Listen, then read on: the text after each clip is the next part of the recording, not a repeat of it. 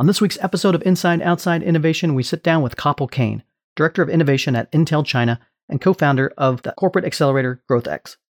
Kapil and I talk about his journey from his early product development days at Apple, working on the first touchscreen, to today where he runs Intel's award-winning accelerator. Let's get started. Inside Outside Innovation is the podcast to help new innovators navigate what's next. Each week, we'll give you a front row seat into what it takes to learn, grow, and thrive in today's world of accelerating change and uncertainty. Join us as we explore, engage, and experiment with the best and the brightest innovators, entrepreneurs, and pioneering businesses. It's time to get started.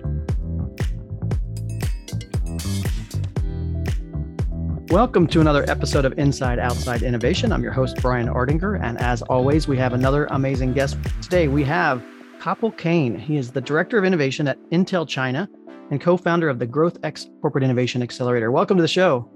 Thanks, Brian. Glad to be here. You are calling in from Shanghai right now in the midst of a pandemic lockdown. Let's talk a little bit about your journey into the world of innovation. I was doing my PhD at Stanford when I dropped out of that program to join Apple to build the touchscreen.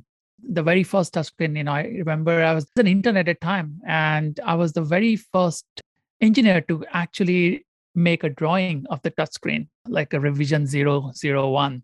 And my journey started from there. Although that touchscreen project failed, we had to hand it over to this other team that was working on a secret project, which turned out to be the iPhone. But my last project at Apple was iPad. So I came around full circle. And then I left Apple and joined Intel to actually create a tablet version of Classmate PC, which was inspired by one laptop per child from MIT's Media Lab, which is to create an affordable education computing device for the emerging market or for the less fortunate, as it was envisioned. And then on, I got into this role of innovation director at Intel China. And so that's my journey. Excellent. Tell us a little bit about how you got to China and how you got to co-found this corporate innovation accelerator called GrowthX. Coming to China was with Apple. This is when we were developing the very first MacBook Air. And at the time, if some of you guys remember, it was called a unibody. That means it was carved out of a solid block of metal, whereas everything before that was sheet metal and hundreds of parts joined together. So it was a completely new way of manufacturing a product. And so we were designing the product as well as designing the manufacturing process at the same time. And so we thought it would be better to have some of the designers move to China so that we can do both designing product and process at the same time. And so I volunteered so I was one of the first 3 product designers to move from Cupertino to China. And I've been here ever since. Let's fast forward to today. You're running this thing called GrowthX. How did the idea of a corporate innovation accelerator start? And give us some insight into what's going on at GrowthX. Intel has this amazing culture of innovation. And it's something like, you can think of it like the Google's 15% thing, where we encourage our employees to spend a percentage of their time on things they believe is important for our future. And so we have lots of these cool innovations being created in the labs. And around 2005, that's when I took over the innovation at Intel China. We saw that there's lots of cool things happening in the labs, but we couldn't find those things being commercialized, not landing into the market. When I took over this role was created because until that point, there were lots of different efforts of innovation, like very vibrant culture. Even till date, there's a very vibrant culture of innovation. And we thought we needed some streamlining. And so that's when they created this position to streamline all the different innovation activities at Intel China. And we have around 10,000 people here in China. So it's by no means a small offsite operation. It's a pretty huge operation. Kind of a little bit different than a lot of companies. A lot of companies, we hear about the fact that most of the core is not that innovative. And so they create an accelerator kind of program or a lab to kickstart that. But where at Intel, it seems like the reverse. It's like you had to kind of harness or extra harness some of the activity. Exactly. And also the concept of accelerator is quite different. Like if you look at the other corporates who are building accelerators, they are accelerating outside startups with the hope that they will get to know what they're doing. They may be able to acquire them or partner with them. But for me, I didn't even know what an accelerator was when I took over this role. And in my very first week, I happened to be in a roundtable conference at American Chamber of Commerce, and the guy sitting next to me happened to be running China's very first startup accelerator, China Accelerator. The guy, William Baobin, he's a legend in China. And I just happened to ask him what he does. And he explained to me the concept of accelerator. And I thought, maybe I can replicate this right inside of Intel because we have so much creativity. We just need to give them the tools to turn those cool innovations into viable businesses. And that's where the idea for Accelerator came along. And that was the birth of GrowthX, where we set it up as accelerators. We pick the teams. We make them believe they are actual startups. We have like CEO, CTO, CMO, and we bring them in a batch of cohort. And we have business sprints. We have around 8 sprints focusing on different aspects of business. We have mentors. We have entrepreneurs in residence. And we run this outside of Intel from a co-working space. So it's just like any startup accelerator. Just the thing is that all the startups are internal projects. And we've been running this for 6 years now. Let's talk a little bit about some of the differences or similarities that you've seen between entrepreneurs on the outside versus entrepreneurship. And are there key skill sets, mindsets, tool sets that are similar or different? I think what we have seen, and it may be different for different companies, for us, most of these innovators who come to our accelerator, they are techies. They get very excited about the technology and they have no real background in business. So we spend a lot of time and effort to make them understand that it's not about can you build it, but should you build it? That's where we focus on changing their mindset. We change their mindset. Like, typically they are of this mindset that I will build something, then I will show it to the customers. Or they think that customers won't even look at us if I don't have some finished product to show to them. And this is where we turn it on its head and tell them that you don't need anything. You just need a sketch, you need a questionnaire, and you're not trying to sell something. You're trying to understand their challenges. So think of it that way as you engage with your potential customers is don't be ashamed or embarrassed you have nothing to show. You're simply think of it as if you're co-designing with them or trying to collectively solve their challenges. So that's the biggest challenge we have. I think technically they're amazing is this business mindset that we're trying to cultivate. Not just business mindset, the lean startup kind of a methodology, is like build, measure, learn, do an MVP, test it, learn, iterate. So that's one big change I see because like outside entrepreneurs, founders, I see they're more, again, there's all flavors of entrepreneurs, but our guys are always very tech focused and they don't understand about the fundraising and stuff. Although I have seen they're very, very good at tapping into the resources to move their ideas forward. And even to the point that they sometimes feel like getting into our accelerator and doing all these sprints is like homework just to get to the seed money, seed funding to build something. But in their head, they are still, that's where they want, but they have to go through all the motions of the accelerator as something like, they have to do in order to move their idea forward. So I still believe that's entrepreneurship, but it's in a different way because they still want to move their ideas forward, right? So I used to really get frustrated in the beginning, but now I think, in the end, their goal is the same. It's just they have a different idea of how to get to the goal. Can you talk a little bit about how you go about identifying which people or companies, so to speak, to get into the accelerator? What's your evaluation process to identify who might be successful at this? So I think that's a very good question. And it took us some time to figure it out. There are a few things. The ideas, they align strategically to where Intel wants to go. That's one thing. Second thing we have also realized is we are good at accelerating adjacent innovations. That means building something on top of something that exists rather than these breakthrough moonshots. There are two reasons. Just because we are in China and our employees, they interact a lot with our customers who are based in China, right? Like all the electronics are made in China. So typically they come up, their innovation ideas are about how can we empower our customers? They're more customer centric. They're more something that, hey, we have this product. If we tweak it this way, I can open up a completely new market segment, which can bring us millions of dollars, rather than saying, hey, let's invent a new chip or let's invent a completely new manufacturing process. So Right. that's the second thing. The third thing we look at is like a founder accelerator fit is, are these guys coachable? And can we really help them in the short period of time of like 4 months?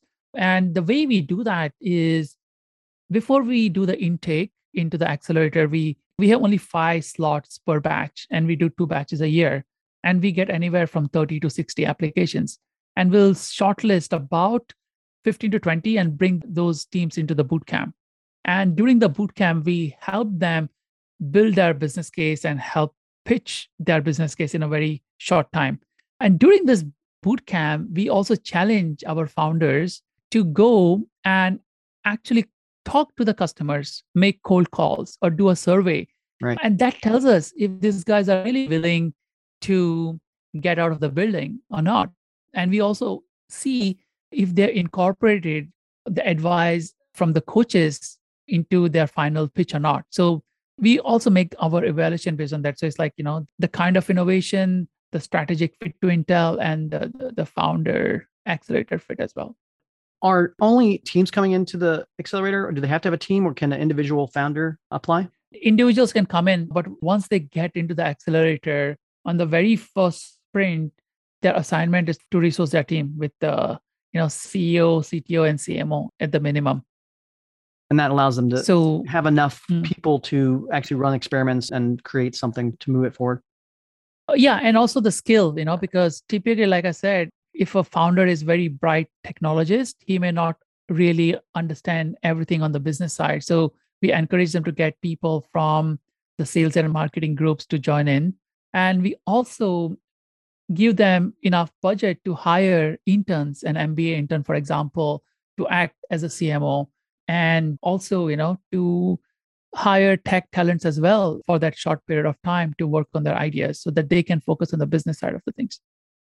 So I'd like to talk a little bit about the balance between this inside innovation versus outside innovation. So companies that come through GrowthX, are they expected potentially to spin out into a startup outside of the company? Are they been brought back in, these technologies? Talk a little bit about this inside-outside balance. So 90% of the companies are inside. We have only been able to spin out one company so far, after accelerating around 60. Okay, so very, very small ratio. So mostly you can think of them as internal teams coming to the accelerator to de-risk their business plans to bring back to the business units. Having said that, we have accelerated external startups as well. And by that, it's not to invest and take an equity in them, but to work with them on identifying a business opportunity for Intel and going to market together. So basically, startups who are building on top of our core technologies, who are working in a field that we have never been to. So this is a way we could test the market. At the same time, we can help the startups as well by providing them both the technology and all our resources, and jointly see if we can and break new grounds together. So we have done that, and we have had some successes there, but our main focus is accelerating internal innovations and trying to land them into the market. That brings up a great question that is always asked, especially in the corporate environment. It's like, how do you measure success? Because a lot of times corporates have a different way to measure outcomes, because they're working with existing business models, existing optimization, versus in a startup environment where a lot of it is unknown. So how do you go about measuring success? The two ways we measure success. One is the business impact. That means what's the real revenue created from the projects that we accelerated. So these are direct revenue numbers. So this is X million dollars created from this project. Second is the revenue potential that those projects create. So that's on the business side of things. The second way we measure it is people impact on people, how we are helping people grow. And we actually ran a study where we tracked the people who went through our accelerators for 2 years. And we saw that on an average, we have anywhere from 1.5 to 6 times accelerated career growth for the people who have gone through the accelerator. So it could mean two things. There is no causation, right? There's a correlation.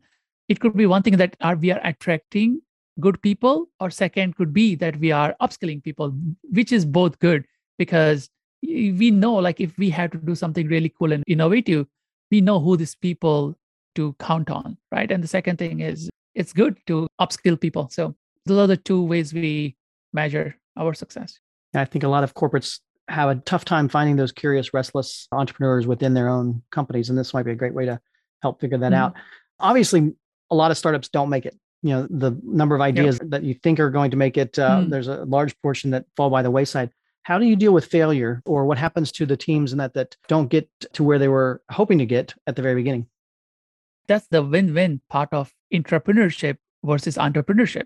When you are an entrepreneur, you have your day job, you have paycheck, no matter what you do, but the payoff is also limited, right? I think one of the great thing about entrepreneurship, and especially let's say for the GrowthX, right, those who are not successful, they simply go back to what they were doing before.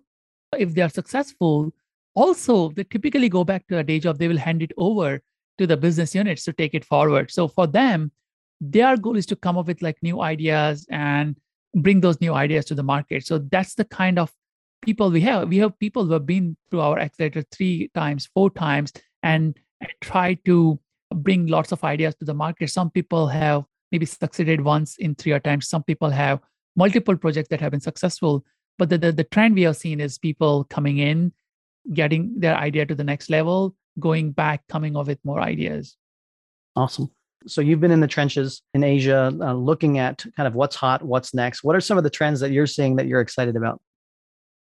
Oh man, I'm not really like a trend kind of a guy, but I see a lot of noise in metaverse. I see, like this digital transformation is also pretty big here because there are lots of SOEs here who are trying to digitalize. Retail, new retail is a huge buzz in China. So those are kind of the buzz things. There's also like a lot of deep technology initiatives in China, especially zero carbon. Space tech is also picking up. Yeah, so I'm excited more about like a long-term sustainable things rather than the short-term shiny things. Yeah, the bigger problems.